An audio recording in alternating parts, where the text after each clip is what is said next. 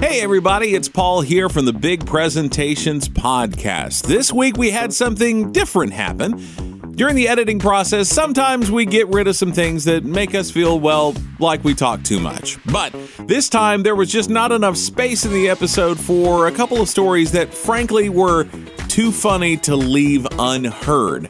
Also, in the midst of this bonus content, I also have to make a quick correction. We referenced the restaurant Dick's Last Resort. Turns out I said Dick's Last Stand. That's what I get for not using the ever-present Google. And I hope you enjoy it. Here we go. So it is funny to think about the idea of an audience wanting to be treated respectfully, because of course that's the way people want to be treated just in general. They don't want to be distrusting of the person up on stage, that they won't get embarrassed or called out or made fun of or ragged on or whatever. But of course, sometimes you end up in a situation where maybe you think that might happen. And Mike, I know you well enough to know that there has to be a story that is gonna require one of these. Oh, man. I don't trust improv. Nor should you. And so, yes, it's like the nature of the beast. So I am not going to go pay money to attend a live improv show. It makes me a little cringy just watching one on TV, you know? So I have a good friend who 5 or 6 years ago calls me up and says, hey, it's my birthday and there's this improv group I've been really wanting to see. So I want you and Kelly, and we invited another couple to come with us. We're just so excited to go see this improv group.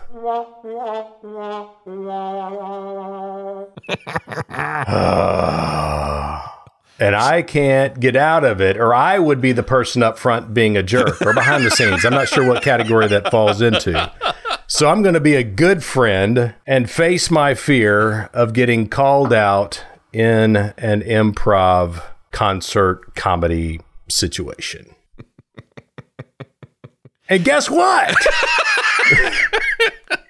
No one could predict what would happen in this situation.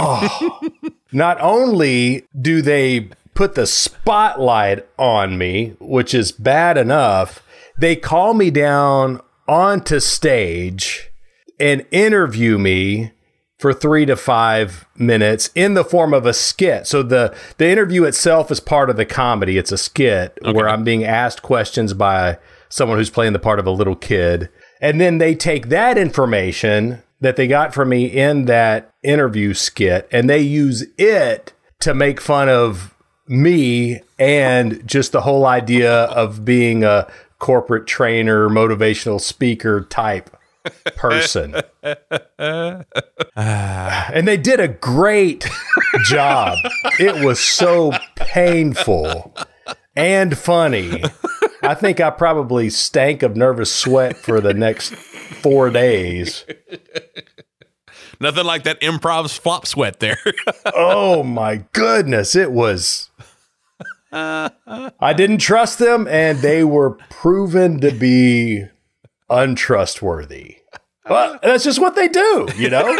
And that's why so many people would probably pay not to go to an improv show.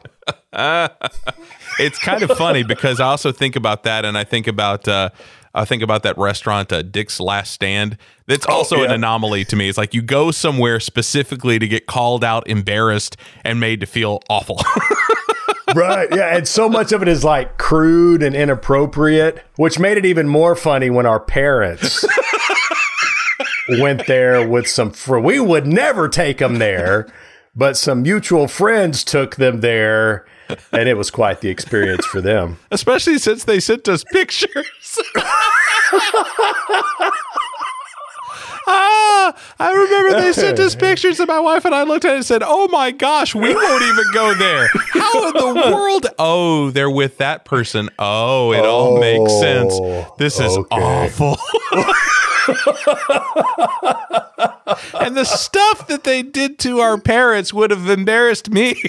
Yes. Oh. My parents would have paid good money not to have gone there. Right. This is also a after-school special on the dangers of peer pressure. Right. Sometimes you can just say no and it will be okay. Okay. Yes. Besides that, I think my other favorite story from there was a guy who worked at the radio station in Abilene who was like grade A for being the type of person who would go there on purpose. He had so much fun telling stories about that place. But his favorite story was he and his wife were sitting at the table. She had just finished her Dr. Pepper, and he had just started on his. And the waiter came up and said, "Ma'am, would you like a refill?" "Well, yes, thank you, I would." So he picked up my buddy's drink, poured it in hers, and set the cup back down in front of him and walked off. I'm like, that is just genius. That and the timers for how long you were in the bathroom. That I always thought was kind of genius. Oh, really? Mean, but so funny. Painful stories. Yes, so the audience does not want to ever feel like they're at an improv show or they're at, what's the name of that place? Dick's Last Stand. Right. Especially since, I mean, we're being very upfront about this. That would be a bad surprise because for our parents, I think it was a bad surprise. And that's what you don't want. You want to go somewhere where you know that you're going to be okay.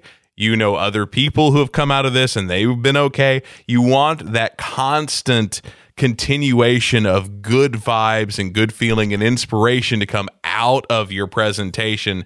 Right. Plus, like, good word spreads kind of fast. If you're a jerk or you call somebody out and you embarrass them, that travels so much faster. Right. That's true. Yeah, whether it's behind the scenes or up front, if you act like a jerk, word's going to get around. Absolutely. So don't do it.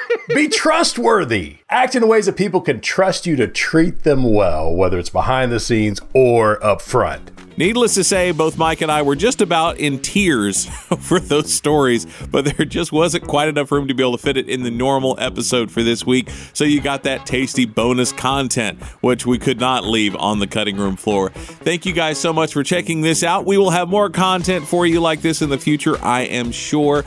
But in the meantime, make sure to subscribe, leave us a comment, and also, if you would like to, rate the show. It helps other people find it. And while you're at it, check out Big Presentations in Small Rooms, the book by Michael Gibson. You can find it on Amazon as an audiobook, ebook, or in a old school physical form that you can put on your bookshelf.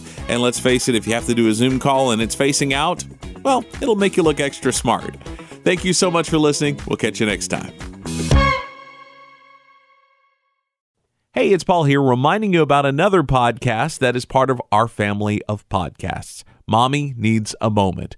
Do you have a mom in your life that just needs a break? A few minutes to recharge, get energized, and know that she's not alone in all the things that she has to do every day as a mom? Well, check out Mommy Needs a Moment and be inspired, all in under 5 minutes, 3 times a week. Find it on your favorite podcasting platform.